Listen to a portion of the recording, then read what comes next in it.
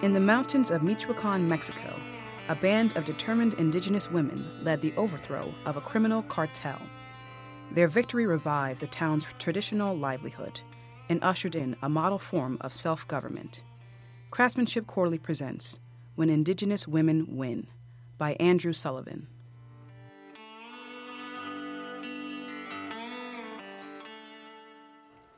The call to Catholic Mass at Templo del Calvario has sounded at 6:30 every morning for as long as anyone could remember. But this morning was different. On April 15th, 2011, the church bells tolled before the sun had even come up. Throughout the town of Chirán, a small indigenous community in the mountains of Michoacán, Mexico, people awoke with a start. Some ran to the church, others peered from behind curtains, keeping their lights off to stay hidden in the dark. Those who lived near Templo del Calvario, where the street jogged left then right, saw piles of stones and a pickup truck laden with freshly cut pine trees trapped at a blockade. 6 local women stood nearby to confront the 2 loggers in the truck.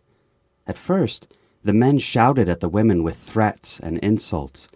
When that didn't scare the women off, the loggers climbed out of the truck's cab. The women immediately sprung at them, binding their arms behind their back with rebosos, the traditional shawls that indigenous women wear. They then marched the men into the nearby churchyard, where 15-foot-high walls and a locked gate would prevent escape.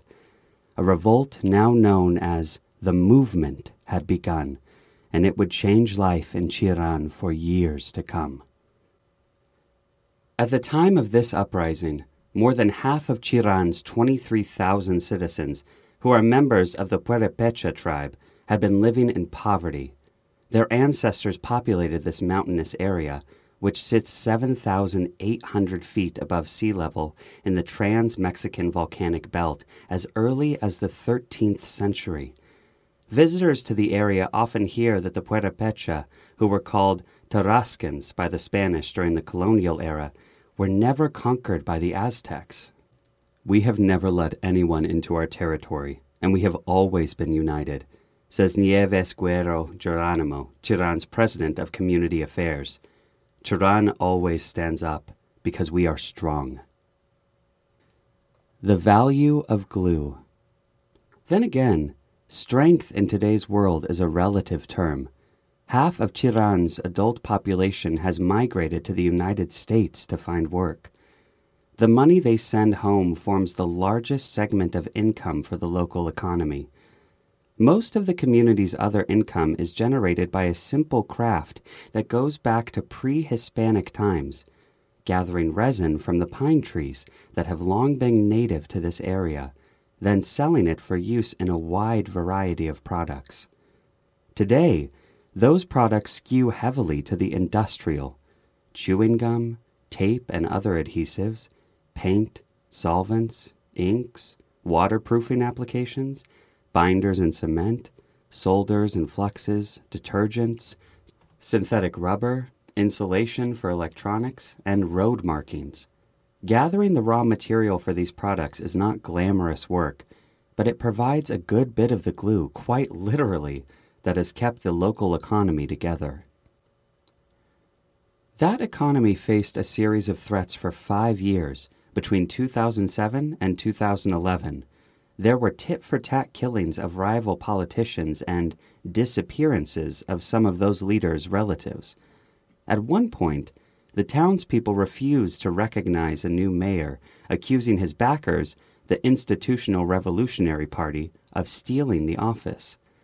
Meanwhile, Michoacán was sending more immigrants to the United States than any other state in Mexico. For those who remained, the threat of being killed or kidnapped by the cartel kept many from venturing into the woods. By 2011, only about 50 men went out to tap the community's pine trees for resin. The first people who came in to fill this void were one of Michoacán's infamous criminal cartels, La Familia Michoacán. For a few years, The cartel essentially controlled Cherán's streets, offering payoffs or death to police officers who they wanted to look the other way as their logging trucks passed through. Citizens pled with local and state officials to stop the corruption, but no one took any action. Then, in 2010, La Familia Michoacán began terrorizing the community. Masked men wielding assault rifles bullied townspeople and took whatever they wanted from store shelves and market stalls. They stalked the streets and brandished their weapons as they rode in logging trucks heading into the forests. They extorted mom and pop businesses in exchange for protection. How could they extort people living in poverty, says Federico Hernandez, general manager of Pinosa, a pine resin refinery that's based in Morelia, the state capital, and that purchases resin from Cherán. Cartel members also kidnapped young women. We all had to be watching this without the power to do anything, says Oscar Villa Ortiz, the elected leader of the town's collective sawmill. The people lived in fear. They didn't know if they might get kidnapped and taken away to be tortured or killed. Green gold. The cartel's next step was to essentially strip mine Cherán's hillsides. Seeing more immediate profit in selling the pine trees for lumber instead of cultivating them for resin, the cartel embarked on a timber cutting spree that deforested much of the landscape. When the trees were gone, the cartel hatched what seemed like a brilliant way to use the empty ground: plant miles of avocado groves. The only problem is that Cherán's forests are not the best place to grow avocados. According to a 2017 report from the USDA Foreign Agricultural Service, Michoacán has become the world's largest avocado supplier, accounting for 4 of every 5 avocados eaten in the U.S. Michoacán's cartels were already battling over territory and drug trafficking routes through the state and intimidating much of the population. The cartels held records from the Mexican Secretariat of Agriculture that showed them what percentage of avocado farmers' income to extort as they looked to diversify their sources of revenue. If growers refused to pay, the cartel's henchmen weren't subtle in how they showed their displeasure. They cut down swaths of avocado trees and kidnapped family members. Enter the Mexican army. Cherán's homes and businesses survive by getting water piped from fresh water springs in the hills above town. Throughout those hillsides, acres of oak and pine prevent erosion, reduce sediment in the water, and filter pollutants before they reach the water supply. The Purepecha also harvest wild mushrooms and plants for traditional foods and medicines. The forest provides water, clean air, and a way of life, says Leticia Enriquez, a Cherán native. For about a year before the resistance movement began, illegal loggers took thousands of trees out of Cherán. Estimates range from 150 truckloads a day to as high as 500. According to one study conducted by a local university in 2016, 2/3 of Cherán's 31,450 acres of forest were destroyed between 2006 and 2012. David Romero, manager of the town's communal resin refinery, told me that when he and some associates walked into the forests to investigate the damage, they were driven away by gunfire.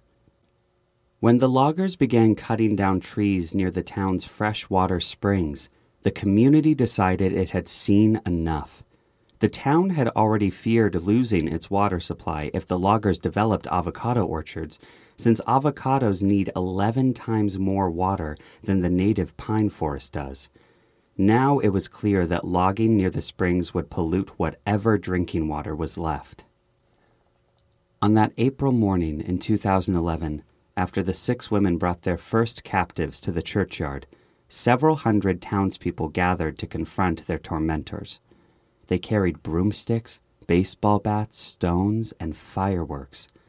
As more armed loggers arrived around 9:30 a.m., the crowd threw rocks and shot fireworks at them. To free their captured compatriots, the loggers fired at the crowd, wounding 2 people. The townspeople even captured police officials and the town's mayor at the time, Roberto Bautista Chapina, because these officials had been trying to protect the armed convoy. There could have been a massacre, but the cartel's loggers eventually retreated. Using one of the logging trucks as a battering ram, the citizens stormed the town hall. In a 2013 interview with Al Jazeera America, a Chiran elementary school teacher, Trinidad Ramirez, said the crowd practically chased off everyone who was there. The citizens even took the police officers' guns, which included M16s and AK-47 assault rifles. This was a sweet victory, because only a few years earlier, government officials had taken the townspeople's guns away.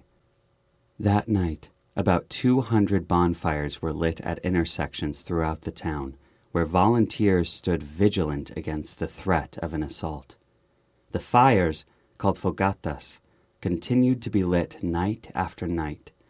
Despite the fiery message of resistance, over the next month elements of the cartel repeatedly struck back. After one attack on the fogatas, in which 2 citizens were killed and another 2 were wounded, 70 Mexican soldiers arrived to restore order. The soldiers also found a meth lab, which they destroyed, along with more than 1,000 pounds of methamphetamine that were hidden in the forest. In November 2011, the town sued for autonomy, using a provision in Mexican law that evolved from the 16th century, Laws of the Indies. Interestingly, those laws were created by the Mexicans' original conquerors, the Spanish, in an effort to protect Mexico's indigenous people. Despite opposition from the Michoacan state government, in 2014, Mexico's Supreme Court ruled in Chiran's favor, giving the town authority to rule itself without interference from state or federal authorities. To this day, at least once a month, 40 fogatas, which have become a symbol of Chiran's independence, burn into the early hours at various spots around town. People now gather at these bonfires to discuss the issues they want to bring up to their representatives, who have been chosen in each neighborhood by popular election. In one of the decisions made through their newfound power, Chiran's citizens decided to collaborate with a new business venture called Ejido Verde. The project's mission is to replant deforested areas, revitalize Michoacan's pine resin industry, and improve the lives of indigenous people working in and around the forests. The value of long-term planning. Sean Paul, the American CEO of Ejido Verde, describes the venture as a forest company that leaves the trees standing. Based out of Michoacan's capital city of Morelia, Ejido Verde now has partnerships and loan agreements in Chiran and 10 other Michoacan communities. In 2018, the project nearly doubled the amount of land it manages and planted 2.2 million trees. Despite the rapid growth, Paul is trying to develop the business with an eye to indigenous values. We know that things that worked in the past aren't necessarily going to work in the future, he told me during my visit. How do we take from nature and how do we give back? That is something embedded in traditional cultures. Paul firmly believes the relationships that Ejido Verde is developing will lead to a multiplicity of benefits. They can bring thousands of people out of poverty, nurture an indigenous culture, improve damaged ecosystems, positively affect climate change, and earn a profit. By his calculations, if the enterprise meets its goal to deforest 12,000 hectares, nearly 30,000 acres, an area the size of 2 Manhattans, with resin-producing pine trees, more than $1 billion will enter the local economies over the next 30 years, and up to $2 billion in the next 70 years. He says he's already heard from more communities than Ejido Verde can accommodate to see if the endeavor can be brought to their lands as well. Funded by a combination of industry investors who are seeking a stable supply of raw materials, subsidies from the Mexican government, and some crowdfunding, Ejido Verde gives out solidarity loans at 0% interest to the communities that can help build these relationships. Keeper, paragraph 23, part 2, take 1, rolling. The loans, which carry up to 20-year terms, will be paid back with revenue from resin harvests once the trees are mature enough to be tapped. As of this writing, Paul says that the enterprise has already raised $10.3 million, but its goal is $35 million. According to his latest tally, 7,000 people from 66 countries have already supported Ejido Verde with loans of at least $25. In Paul's view, Ejido Verde is an ideal vehicle to fight the cancer of short-term thinking. My business plan is for 3 generations, he says. And clearly, when we're growing a tree, we wait 10 years to see the resin. That's pretty long-term. That said, Paul realizes there are always risks in long-term planning. Community leadership could change and decide to use their land in a different way. On a pure financial basis, we're not going to compete with avocados, Paul says. What wins them over? Clean water, air, a better future for their children. The Horse and the Pine Tree. When I visited the community tree nursery in Chirán, about 200,000 smooth-bark Mexican pine seedlings, sprouted from seeds collected locally, were growing until they can be transplanted into damaged forests. As I walk through the nursery, Maria Juarez Gonzalez, a Purépecha woman and native of Chirán, sits under a few trees across the dirt driveway from the nursery, putting young trees about 6 inches tall into soil-filled plastic sleeves. Crews hired by the community travel into the deforested tracts with truckloads of these saplings. Paul says that since 2009, approximately 3,100 hectares, 7,660 acres, have been planted with new pines.